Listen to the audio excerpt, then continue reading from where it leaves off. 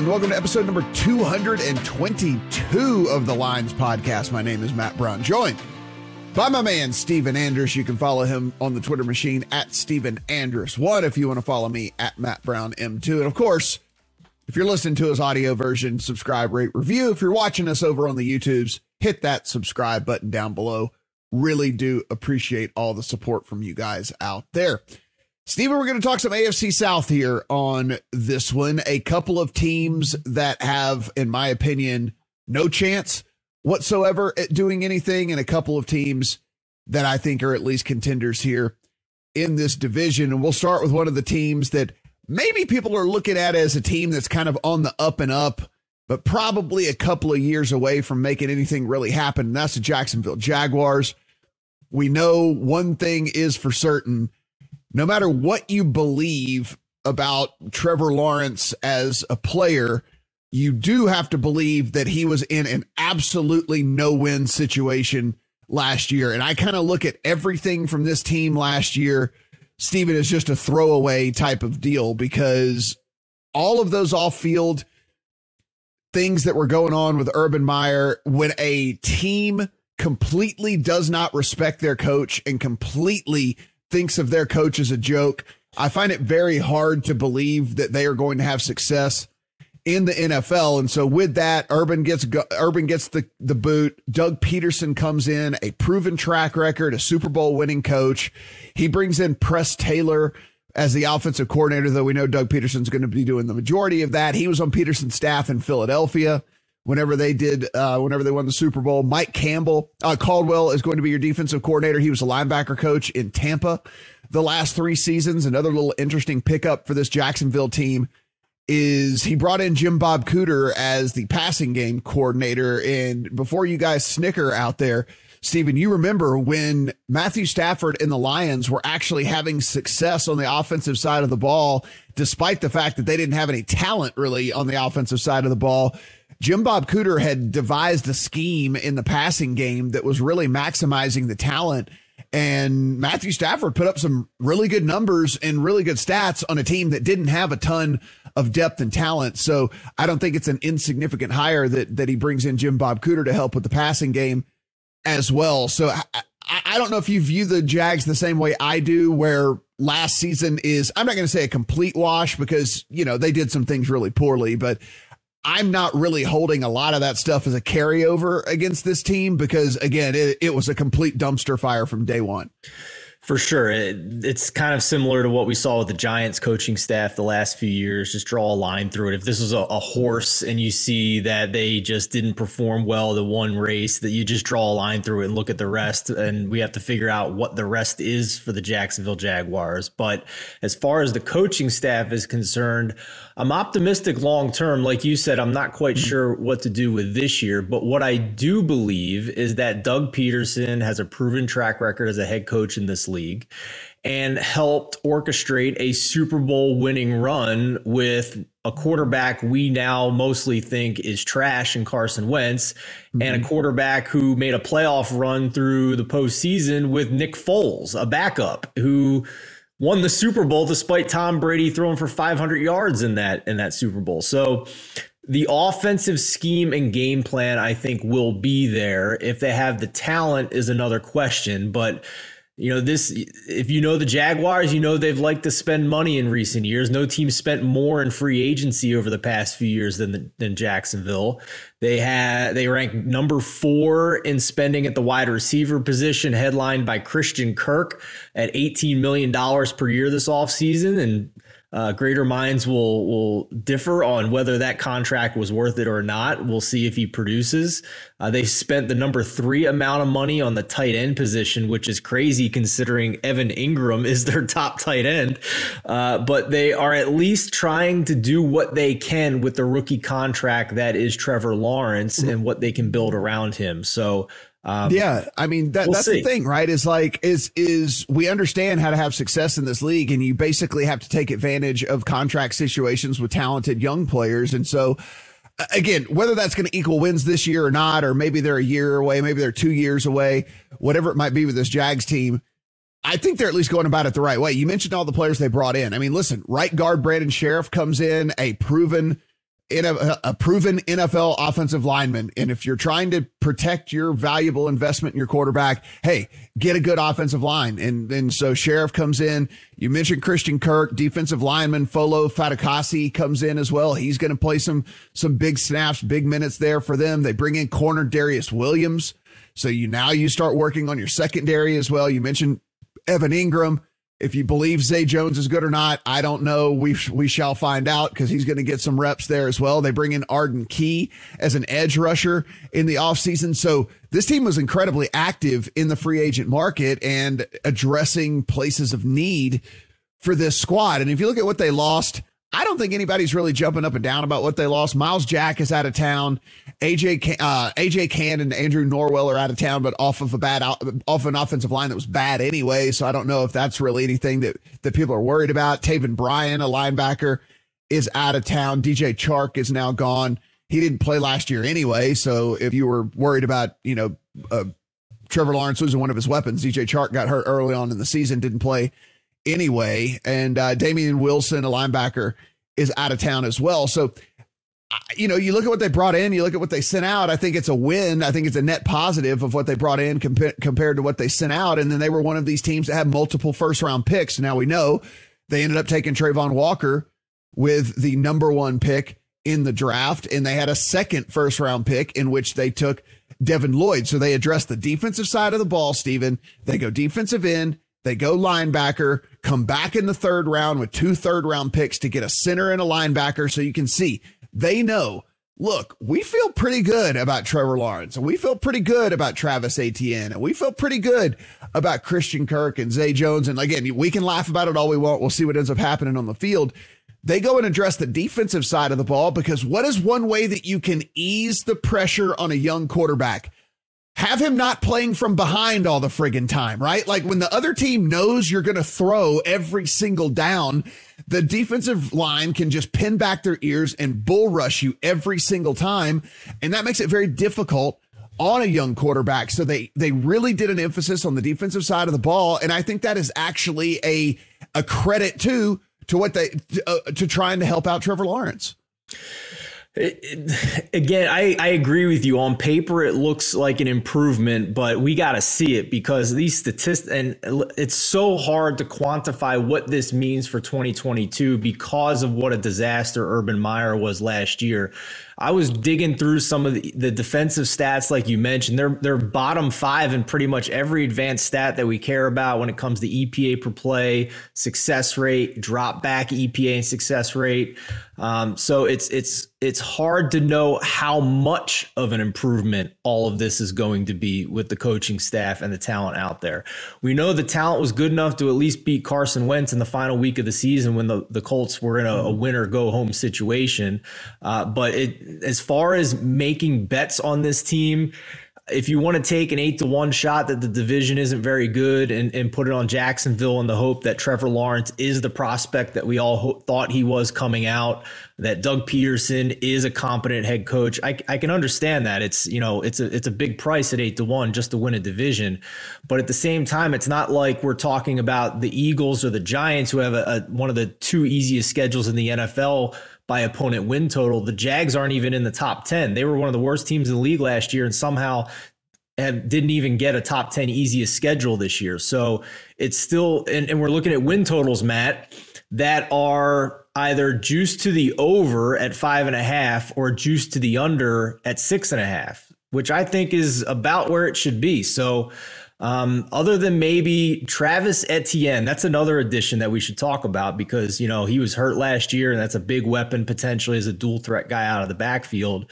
But with his hype comes an inflated prop market where at BetMGM combined rushing and receiving yards is around 1,100. But James Robinson, despite having an Achilles injury last year, is already back taking first team reps in training camp. So I think it's at least a split in terms of the rushing carries. So I'm more bearish on Etienne going under 1,100 yards with them maybe easing him back from injury, making sure that they're splitting the work and being careful with him. So, and if he has an injury late in the year that is somewhat maybe not severe, but if they're out of the race and they're not really, they're just going to shelve him to make sure he's healthy. So I'm having a hard time finding markets and prices that I like to be bullish on this team. Yeah. At the same time, I'm kind of with you. Like, I don't have any conviction on being bullish on them. At the same time, I don't want to fade this team because I do think that there is a chance we could be looking at, and I don't think a winning record necessarily or anything like that, but it would not surprise me. Last year, kind of. Right. Like, I think it's a very gritty team that is going to give some teams a lot of trouble. And when that's the case, sometimes you luck into a couple of wins here and there, and so week one, I'm all over that, man. Week one, 4-point dog against Washington. I'm all over that one, probably. Yeah, it's just for me, I take a look at this team and it's like, okay, I mean, there's some talent on that defensive side of the ball. There's some talent on the offensive side of the ball. I mean, they're 3 deep again. Isn't going to like blow you away, but they're going to have Marvin Jones, Chris Kirk, and Zay Jones, and Evan Ingram, and as you mentioned, James Robinson and or ATN. Maybe ATN starts lining up some in the slot as well to try to get the ball in his hands and things. And like, I think that there's a chance that this team maybe somewhere along the way, midway through the season, starts to figure things out a little bit. It's the 12th easiest schedule in the NFL, so it's not like it's a murderer's row of games as it is anyway. So I'm kind of where I think, like you said, I think the number makes sense as far as the win total here, but would it surprise me if they shocked, let's take a let's go a little bit further. They're only favored in 3 games, by the way, I should mention, over the course of the season. As we sit right now, that could change. Of course, they're slight dogs in a couple of other games, but would it surprise me if they could sneak up on the Titans in one of these 2 games they play against them? Absolutely not. Would it surprise me if they could, if the Cowboys did take as big of a step back as I thought they did, that they could compete with the Cowboys? Like, I don't think that these are out of the range of possibilities for the squad. So again, like you said, I don't want to back them, but I'm certainly not going to fade them either. And there's a couple things that could go their way this year. They were the worst in the league in turnover margin, and the next closest team was 7 turnovers behind them. So that's a potentially opportunity to level that out, maybe some regression. Trevor Lawrence not throwing as many picks. I mean, Brad Allen was on our podcast last season and told us that wide receivers were like running into each other with the route concepts that the previous coaching staff was putting together. So I'm at least confident that when they come out there, they're going to have a solid game plan. Everybody's going to understand their roles, or they're not going to be on the field for Doug Peterson.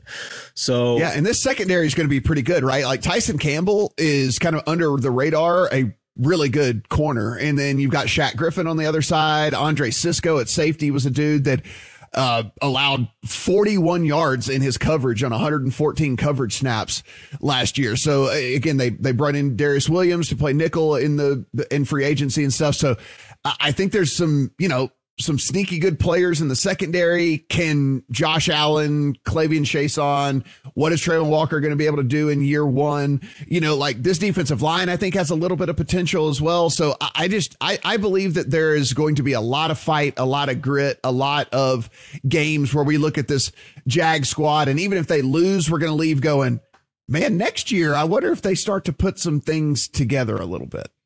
For sure.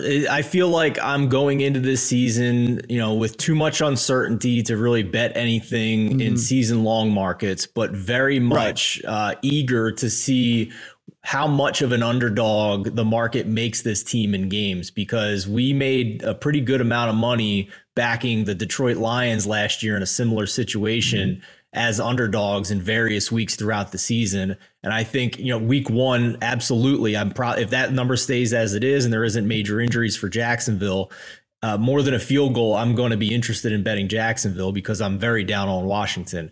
And similar situations along the way each week. Don't be surprised if you hear us saying we're betting Jacksonville at a plus number. If you did want to take a shot on Jacksonville, you can find a 150-1 out there for them to win the Super Bowl. If you want to play them to win the AFC South, there is as high as an 8-1 out there at DraftKings. So if you think the Texans are not a threat whatsoever for this division, then you could get the Jags at 8-1 in a 3-team race for the division. Just something, if you were a fan, or if you're a little bit more bullish on them than Steven and I, that's the price you're getting. Let's talk about a team that is not a team that I am looking to back, and I might be looking to fade, and that is the Houston Texans. And listen, before I say this, it has nothing to do with what I think the Texans are necessarily doing as a franchise. I actually think they played this perfectly, Steven. They didn't like any of the quarterbacks in the draft last season. They sat back. They lost some games. They were able to use some draft picks to try to bolster the roster in other places. And they're like, hey, look, there's 7 or 8 first round draft quality quarterbacks in next year's draft. So we'll just start Davis Mills this year. So be it. We're not going to go out and get anybody that's any good. We'll lose our games again this year, but at least we can get our franchise quarterback in the draft next season. I got to admit, I think that's probably the way to go if you're the Texans team, right? I mean, you're not going to win anytime soon anyway. If you hated the quarterbacks last draft, just roll Davis Mills out there this year, take your lumps, get one of the top picks in this year's draft. And as I mentioned, there's 2 at the top that we know are going to be super highly regarded. There are another 5 or 6 that also have at least first round grades by various draftniks out there. So you're going to have your pick of the litter that you can have that building block. I mean, listen, remember, it's not too long ago that the Cincinnati Bengals were the laughingstock as well of the NFL. They went out, they got their building block in Joe Burrow and were able to ascend really rapidly here. I'm not saying any of these quarterbacks in this draft are going to be Joe Burrow. That's not what I'm saying. But you at least got to take your shot. You at least got to fire at it. And, look, again, they're going to lose a lot of games this year, but I don't really mind the strategy. Let's not forget that they were a lot more competitive towards the end of last season than they were for most of the beginning of the season, too. It's almost like a light started to come on for Davis Mills. I think that they have talent at the receiver position with Brandon Cooks and also potentially an athletic freak and Nico Collins to be their wide receiver, too. I like what they have to give Davis Mills out there. Brevin Jordan's an athletic tight end as well. And they went out and quietly got Marlon Mack in the backfield, who before his injury was a very solid contributor for the Indianapolis Colts. So this is a team that beat the pants off the Jaguars in week 15, then went out and beat the pants off of the Chargers by more than 1 score in week 16, and was competitive, lost by 3 to the Titans in week 18. So Davis Mills, he's not going to blow you away statistically from week 12 on. He was still 18th in EPA and CPOE composite. So that's EPA and completion percentage over expectation. But he was 17th in adjusted EPA per play. In terms of his completion percentage over expectation, it was close to 0. So again, just nothing really blowing you away, but also not bottom of the barrel in that realm of the Zach Wilson, Carson Wentz situation. So I think he has the ability to maybe be a league average quarterback. And that's a lot more than what we thought he would be at the start of last year when they were just losing games and getting their pants beat off of them 40-0 to the Bills in week 4. So I think like Jacksonville, this can be a competitive team. And maybe if the number gets out of control week to week, maybe we're taking shots on them, Matt. Yeah, Lovie Smith takes over as head coach. Pep Hamilton is going to be your offensive coordinator. Smith's going to call the defensive play, so he doesn't have a defensive coordinator per se on staff. So Smith and Hamilton handling the play calling duties there on either side of the ball. They bring in edge rusher Jerry Hughes. They bring in edge rusher Mario Addison. They brought in right guard AJ Cann. They brought in corner Steven Nelson. They brought in Marlon Mack, as you mentioned, a safety MJ Stewart. They brought in another edge rusher and Rasheem Green. They brought in Agbania Korankwo at defensive line. So they were able to acquire some guys in the offseason. Now, none of those names are really blowing your skirt up or anything, but I mean, they're all just solid,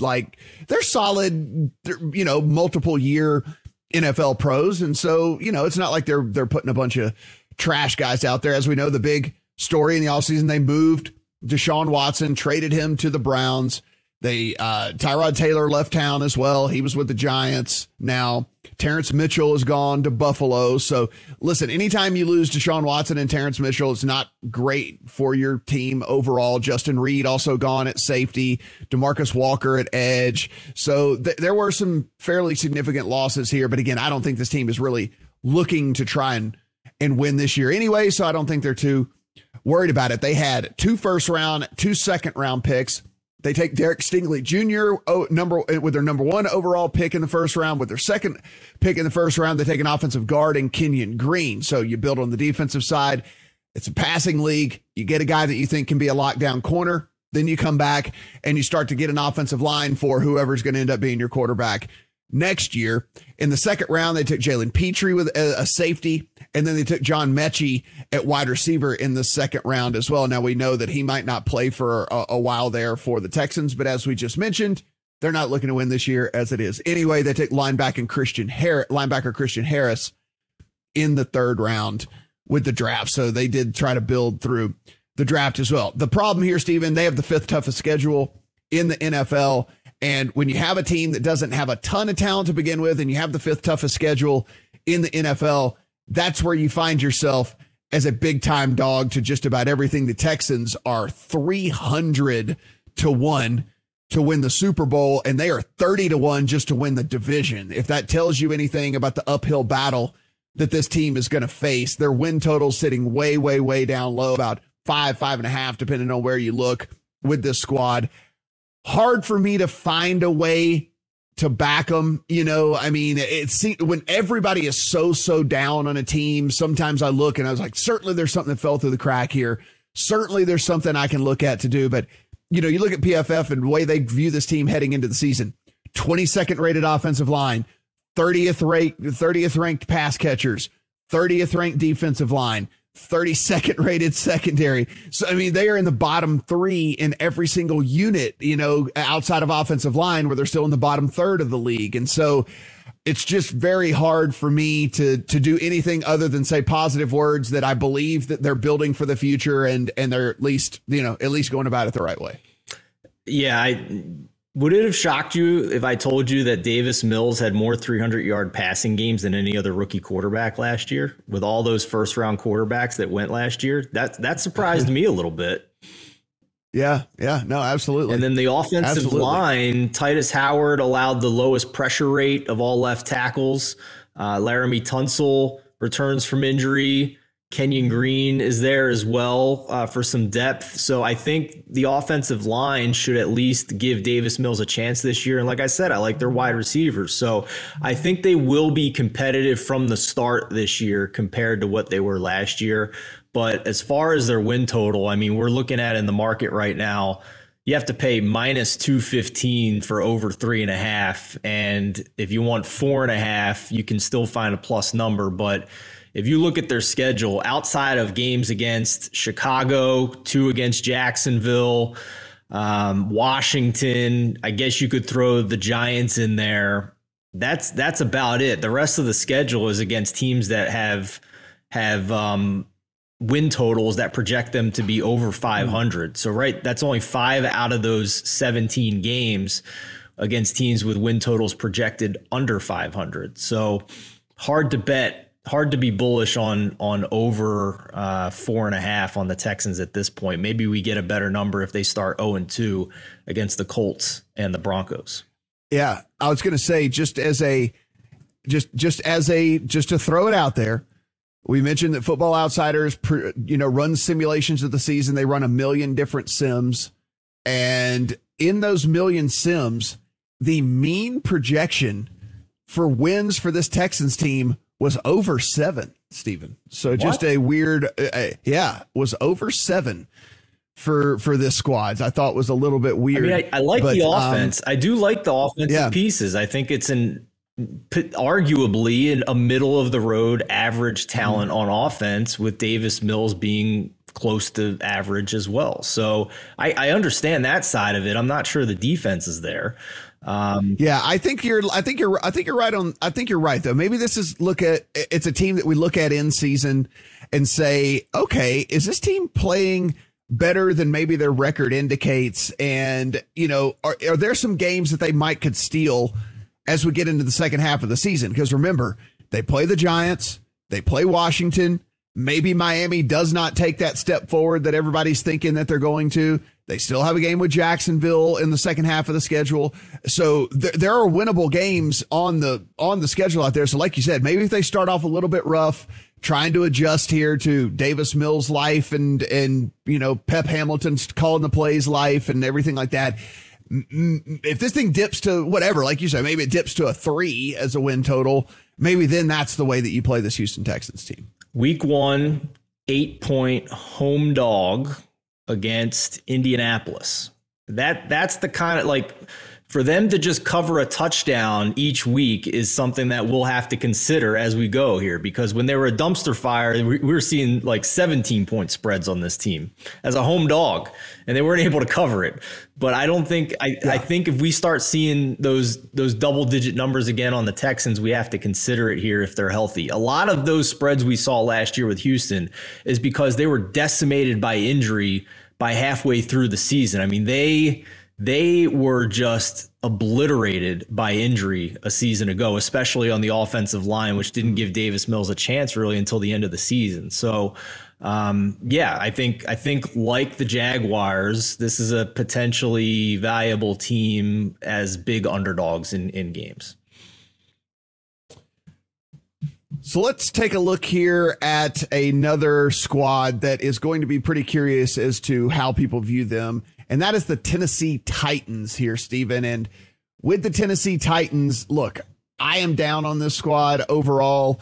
I thought they were incredibly lucky last year. I thought they were incredibly fortunate to be in the position that they were in. Mike Vrabel entering his 4th season. I think Vrabel's a good coach. I don't think that's not the reason I'm down on this team. Todd Downing, offensive coordinator, Shane Bowen as your defensive coordinator. Main thing is as we know, in the offseason, they had to trade away A.J. Brown. They didn't have the money to pay him. They lose Julio Jones in the free agency as well. They try to replace A.J. Brown and Julio Jones with Robert Woods. I think that is going to be a very interesting experiment. Austin Hooper is in town. He's kind of an underrated pass catcher. So Austin Hooper at the tight end position. A.J. Moore is a safety that got signed. They signed edge rusher DeMarcus Walker, also Jamarco Jones at left tackle. But you lose Roger Saffold at right guard. You lose some of these, Dan Quisenberry at another guard for them is out of town. Rashaan Evans, a linebacker's out of town to go along with both of the receivers that are gone. It's finding it hard for me to believe that you're going to be able to go into this season with Robert Woods and rookie Treylon Burks, who, if you listen to training camp, it's training camp, and it's, I get it, but Treylon Burks apparently doesn't know where to line up and doesn't know the plays and all the things like that. I'm just on a team that I thought was so fortunate last year, Stephen, and now with the losses that we know that they have, another year older for Ryan Tannehill, another guy who I think is just middle of the road, just a middle of the pack type of dude. I can't find myself getting there. 12th toughest schedule in the NFL as well. This win total has come crashing down in recent weeks. I bet the Titans under 9.5 wins a little while ago at minus 135. Felt very confident on that. That was a multi-unit bet for me. As the market stands now, there are 8.5s out there with heavy juice on the over. There 9 is about average right now, minus 115 on the under, minus 105 on the over. And then you can get 9.5 still at a couple books. So there's some difference in the market here, but I think that there has been some sharp money here on unders on the Tennessee Titans for all the reasons you just said. They were extremely fortunate last year. And I just, I was, admittedly, I confess, I was very high on Ryan Tannehill going into last season on a per pass basis in his first 2 years with Tennessee. He was extremely impressive. But last year, the clock struck midnight and he was not very good. He, in terms of EPA per attempt a year ago and some of the stats that we think are more stable year over year, with no pressure, he was 20th among quarterbacks. On standard drops, he was 23rd. In the pocket, he was 25th. So he was not an above average quarterback. And now he loses A.J. Brown. They're talking about maybe a 5th round rookie starting in Kyle Phillips. Robert Woods is in there to potentially be a veteran presence if he can stay healthy. He's getting up there in age. So I think they're going to run Derrick Henry into the ground as long as he's healthy and hope that's enough. And I don't think that's a situation where you wind up posting the same win total as you did a year ago. And you look at Tannehill, 22. One of the metrics that Pro Football Focus grades is turnover worthy plays, where the guy makes a bonehead throw, poor throw, whatever it might be. Tannehill had 22 turnover worthy plays last season. He threw 14 picks as it was anyway, which was sixth most in the NFL. And then you look at this offensive line that got exponentially worse in the offseason. They lose guys left and right, and what you have now is what Pro Football Focus thinks is going to be the 27th rated offensive line in the NFL as we head into the season. And what that doesn't bode very well for is a guy like Ryan Tannehill. His clean pocket passing grade, 89.9, actually really, really good. His pressured passing grade, 57.6, right? And so you go from having a good offensive line where he did throw from a clean pocket a lot more than he's going to this year. And you can see it falls off a cliff when he's pressured, from an 89.9 to a 57.6. As you mentioned, Robert Woods is 30 years old coming off of an ACL.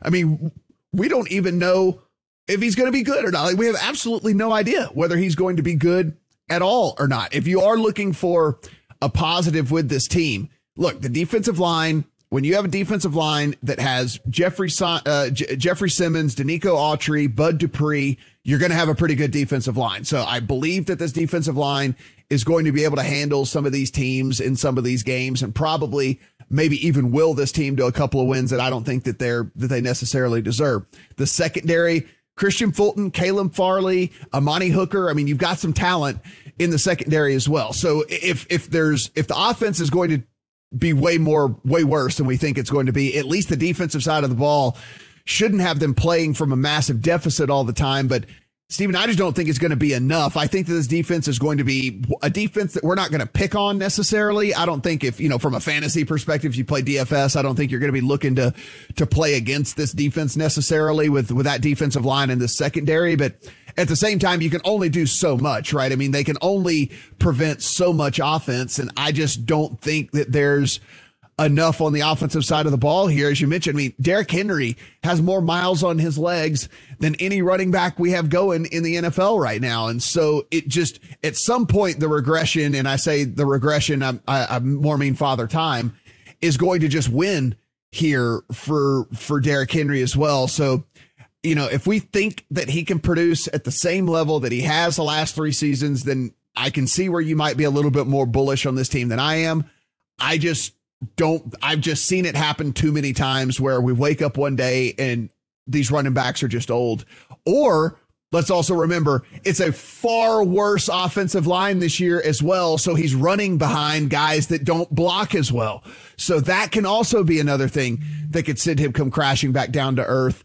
I am so far out on this team. It's unbelievable. Yeah, I'm with you. That's why I pounded the under on their win total when it was sitting at 9.5. It was at 10 for a little while when this market first opened.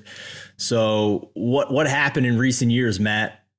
They had to they had third down plays at a lot higher rate than they had in previous years. They went from 2020 having the third fewest third down offensive plays to last season having the second most behind only the Houston Texans in terms of third down plays. So that efficiency that they had, likely with a lot of running from Derrick Henry in previous years to get them to move the chains and play action situations for Ryan Tannehill with heavy boxes and one-on-one coverage on the outside, went away.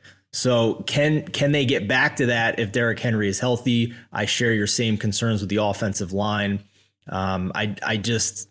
I think when you're trying to run your offense like this in today's NFL, you really are requiring to be extremely efficient because you're cutting down on the number of plays and possessions that you're going to have in any given game. And if you're not taking advantage of the fewer opportunities you have, you're really making it tough on yourself to win these games. You're going to put yourself in a lot of coin flip games.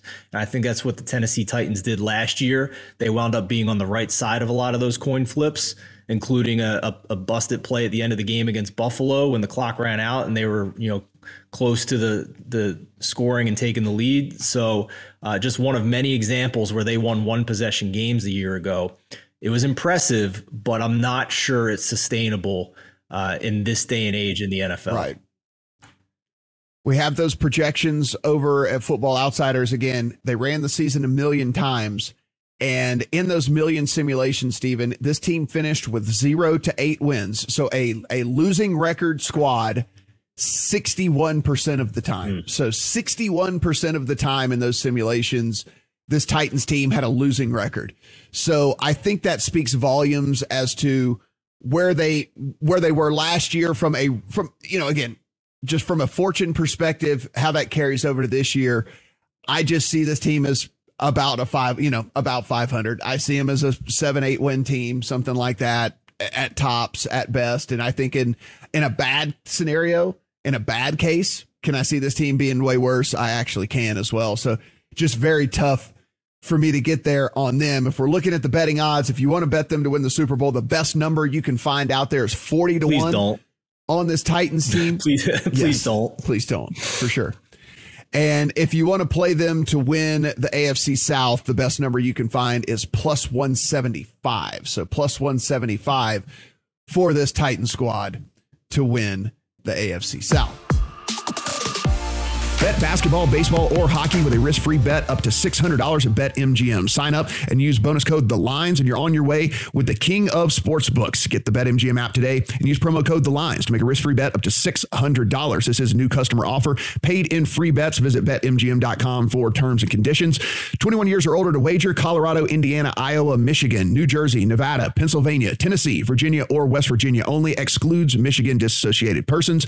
Please gamble responsibly. Gambling problem? Call 1-800-522-4700 in Colorado, Nevada, and Virginia. 1-800-270-7117 for confidential help in Michigan. 1-800-GAMBLER in New Jersey, Pennsylvania, and West Virginia, and 1-800-BETS-OFF in Iowa. In Tennessee, call or text the red line at 800-889-9789. If you or someone you know has a gambling problem and wants help, call 1-800-9-WITH-IT in Indiana. Promotional offer not available in Nevada. Now let's talk about a team that I am high on, and that is the Indianapolis Colts. When we take a look at the Indianapolis Colts, they are to win the Super Bowl, Stephen. Now, I don't know if I'm going to pull the trigger on that quite yet. You can only get 25 to 1 on this team right now to win the Super Bowl. That is the best number you can find. You can find that at 3 different books. If you want them to win the AFC South, there is a minus 120 that is still available out there.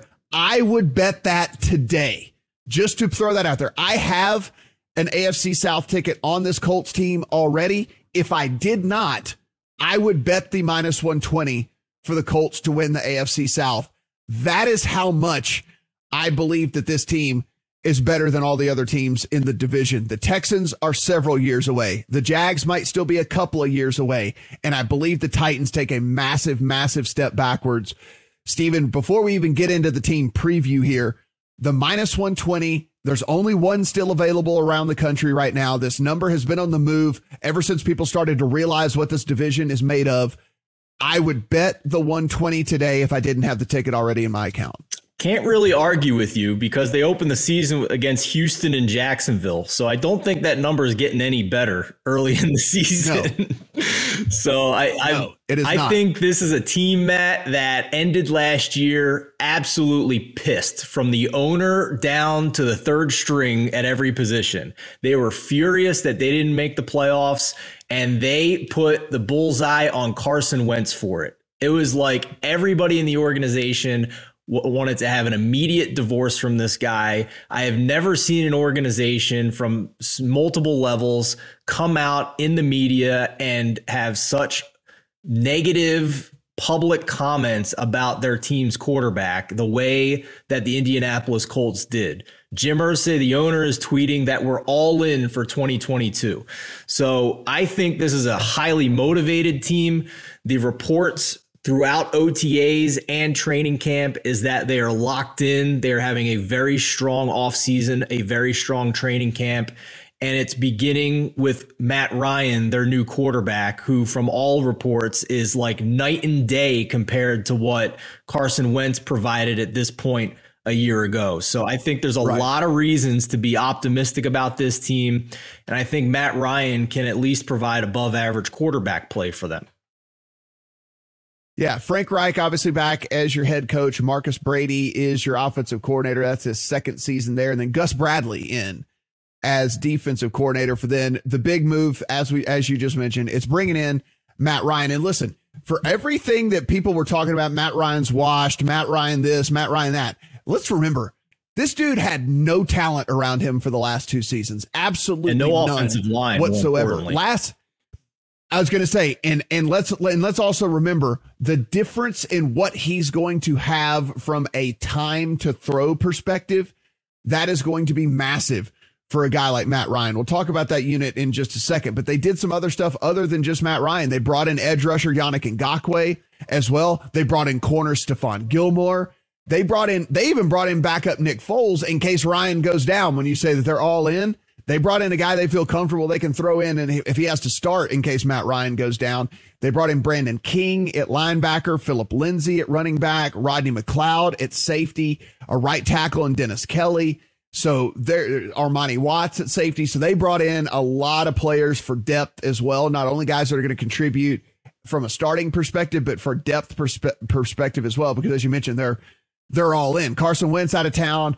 Mark Glowinski is out of town now. Losing a right guard like him is certainly big. So I'm not going to say that this is all roses for this team. Zach Pascal is out of town, as is George Odom at safety. Marlon Mack is gone. Rock Ya-Sin is out of town as well for this team. So again, not all roses for them, but I do believe it was kind of a nice little trade-off what they lost and what they got. In the draft, didn't have a first-round pick. In the second round, they go get Alec Pierce at wide receiver. In the third round, they get Jelani Woods at tight end.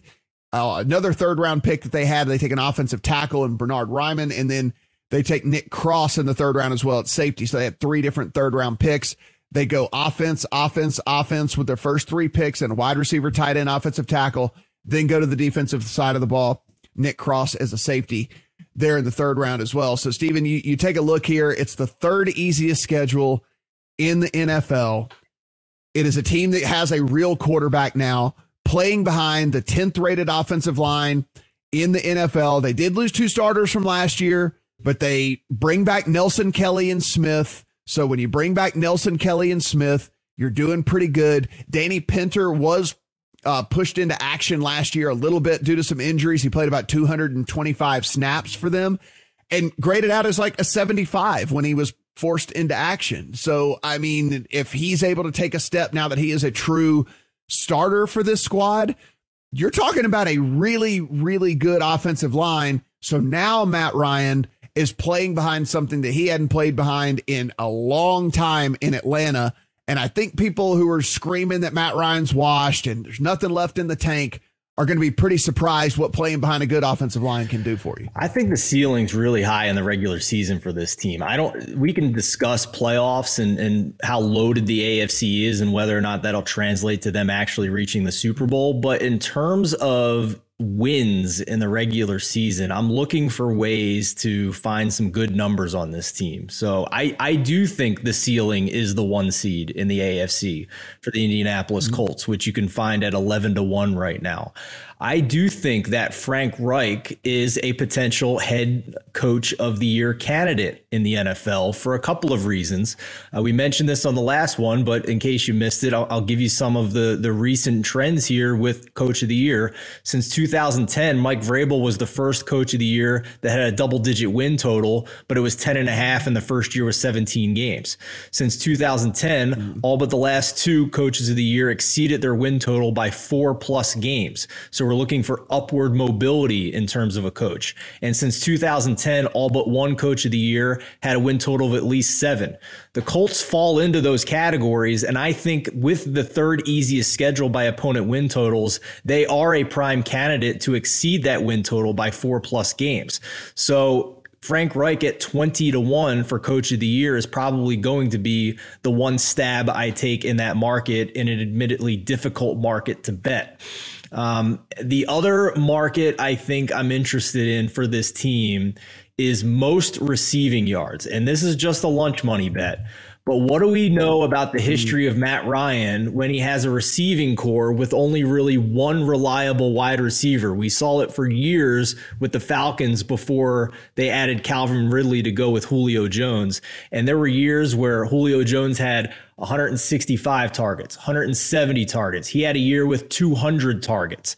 I think that's within the range of outcomes on Michael Pittman. So I think a 50-1 or better stab on Michael Pittman right now, which you can still find to lead the league in receiving yards. There are worse long shot bets out there to make with them. So I think that the potential for this team is very high in the regular season, Matt.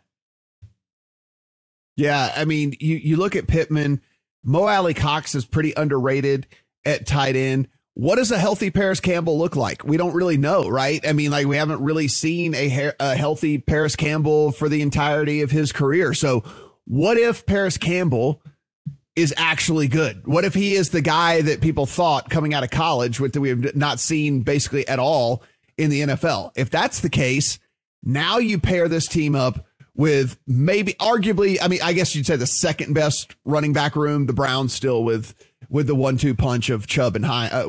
Close though. But you got Jonathan Taylor. Yeah, you got Jonathan Taylor, Nyheim Hines, and Phillip Lindsay. That's a pretty good running back room. All three of those guys are going to get, look, yes, Jonathan Taylor's still going to be the workhorse, but knowing that you can spell Jonathan Taylor with Phillip Lindsay, knowing you can put Nyheim Hines in on passing downs to be your playmaker out of the backfield, that also takes a lot of pressure off of a guy like Matt Ryan. So not only do you get a better offensive line, but you get a really solid running game. You get a really solid pass catching back and Hines coming out of the backfield. Again, there's just so many positives, right, Stephen, that like just keeps every time you start to look at a next level and a next layer of this squad, even when you go to the defensive side of the ball, the defensive line, right?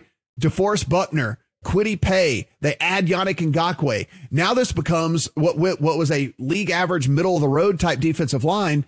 You add a Yannick Ngakoue to a DeForest Buckner and a Kwity Paye, and now you've got a top 10 defensive line in the NFL. And so it's just it really is. You put Stephon Gilmore out there at corner.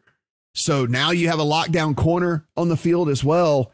It's very hard for me to really poke holes in this team, other than if you want to say the depth at receiver could be an issue, I will at least listen to you there, because yes, I agree. If Pittman happened to go down, it could drastically change the efficiency of this offense. I would love to see this team spin the wheels on Will Fuller as their number 2 wide receiver and bring him in. Right. That'd be fun. But Matt, this team's undefeated getting off the bus, man. Like I don't think there's a more physically imposing team than the Indianapolis Colts. Not only the offensive line with the handful of guys that'll steal your soul on that front, but the tight ends as well. Mo Alley Cox, 6'5", 267. Andrew Ogletree, they just drafted 6'5", 260. And Jelani Woods, the biggest of them all, 6'7", 253. Like, good luck defending this passing game in the red zone with how enormous they have at the tight end position. I think 12 personnel will be their majority offensive formation this year, maybe moving some of these tight ends in motion to the fullback spot for an extra blocker for Jonathan Taylor. But I think that with and Michael Pittman as well, a big, strong, tall receiver, 6'4", 223 on the outside. So that combination with some of the smaller, speedy receivers they have to mix in at the number 2 receiver spot, I think is going to make this a team that's really tough to figure out on a snap-to-snap basis what they're going to be running if you're an opposing defense. So, and I trust Frank Reich to be really creative in how he deploys this offense. He's done it in recent years. So, I just having a hard time finding a reason not to like this team this year. And I don't usually like the Colts. Like, full disclosure, I used to work for the Colts. I did not enjoy my experience working for the Colts outside of, the football people, some behind the scenes stuff. So I could be a little biased about this team in recent years. This year is not one of them. I think their new GM, Chris Ballard, has been absolutely fantastic. Matt, the fact that Chris Ballard spent a first round pick on Carson Wentz and was still able to get a 2 and a 3 back for him, and are spending $3 million less on the salary cap at the position this year without Carson Wentz is just magic. It is just wizardry what he's done to fix this quarterback situation overnight for them, because now they have Matt Ryan, who in the past 2 seasons was top half of the league in completion percentage over expectation, when Carson Wentz was second worst and 6th worst in that category over the past 2 seasons. And Matt Ryan, when not pressured, was top 5 in the league in terms of incomplete passes that were his fault because of an inaccurate pass, where Carson Wentz was among the worst in the league in inaccurate passes when not pressured. So hats off to Chris Ballard, a masterful job getting this turned around in one offseason. And the way that this schedule lines up from week 6 to week 13, there's a fairly high likelihood that they are favorites in every game. And, if not, they might be very slight dogs in 1 or 2 of them. But it's Jags, Titans, Washington, Patriots, Raiders, Eagles, Steelers, Cowboys. Now, if the Cowboys take a step back, like I think that they probably will this year, by the time week 13 rolls around, the Colts are probably favored in that game against the Cowboys. And depending on where the Raiders kind of end up, listen, the range of outcomes for the Raiders is so incredibly wide. That week 10 game might be a bit of a toss up as well, as far as who's favored. But outside of that, they're going to be favored against the Jags, the Titans, against Washington, against the Patriots, against the Eagles, against the Steelers. They're going to be favorites in every one of those games. So from week 6 to week 13, again, a non-zero chance they are favored in every single game during that stretch, Steven. So again, you look at this win total, you look at them to win the division. At minus 120, I love that damn bet so much. I understand if it's not for everyone, it's not a big sexy bet, it's not a big sexy number, but if you got a nice bankroll and you can tuck away some money for the course of a season, it would shock me. It would shock me, outside of a rash of injuries and or an injury to the quarterback position, which we can't predict, and we can't go into a season, thinking that's going to happen, that they don't win this division. Now let's talk a little bit about what happens once they get to the playoffs, Matt. And we won't spend a ton of time on this because it's been a long podcast already, but what is their ceiling once they get to the postseason? Because right now, in terms of AFC futures, they are behind the Bills, Chiefs, Chargers, Broncos, Ravens, Bengals in terms of AFC futures odds. So they're not being priced as one of the favorites, 14-1, the best available. And I think, the market agrees with us that this is a team that you should be bullish on in the regular season. But once we get to the playoffs, who the hell knows? Because there's a lot of really good teams at the top of the AFC. Yeah, I'm with you. I mean, look, a little bit of luck heads this team's way. I think, is it crazy to say that this team could end up 11-6, 12-5? I don't think so. They were 2-5 in 1-score games. They were 0-4 in games that were settled by field goal or less. 0-2 in overtime games. Again, Steve, that stuff doesn't typically repeat season after season. It evens out, right? I mean, like you don't lose at that rate in those close games like that. So I'm just I'm kind of all in on this team in this division, and I am probably going to be looking at the Colts all season long and trying to figure out whether I believe that this team is an actual true real contender, and maybe somewhere along the way I add to my portfolio with more on the Colts. But as of right now, just have them to win the AFC. Yeah, what South. I'm looking for, last point here, Matt, to see if they are a true Super Bowl contender is improvement in the pass defense. They were 20th in the league in drop back EPA a year ago, and in drop back success rate, they were 26th. So that pass defense needs to make a big improvement this year if I'm going to consider them a true Super Bowl contender. And certainly adding Stephon Gilmore is a way to go about that. No doubt about that. Guys, we are rattling through every division here in the NFL. This has been so incredibly fun. We'll continue on with this next week, so be sure, come back.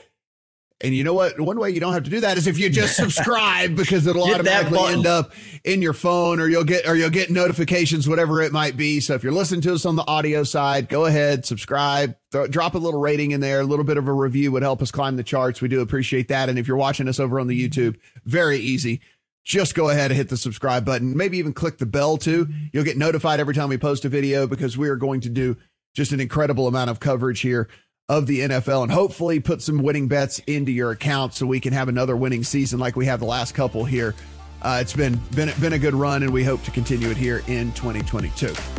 For Steven, I'm Matt. Talk to you guys soon.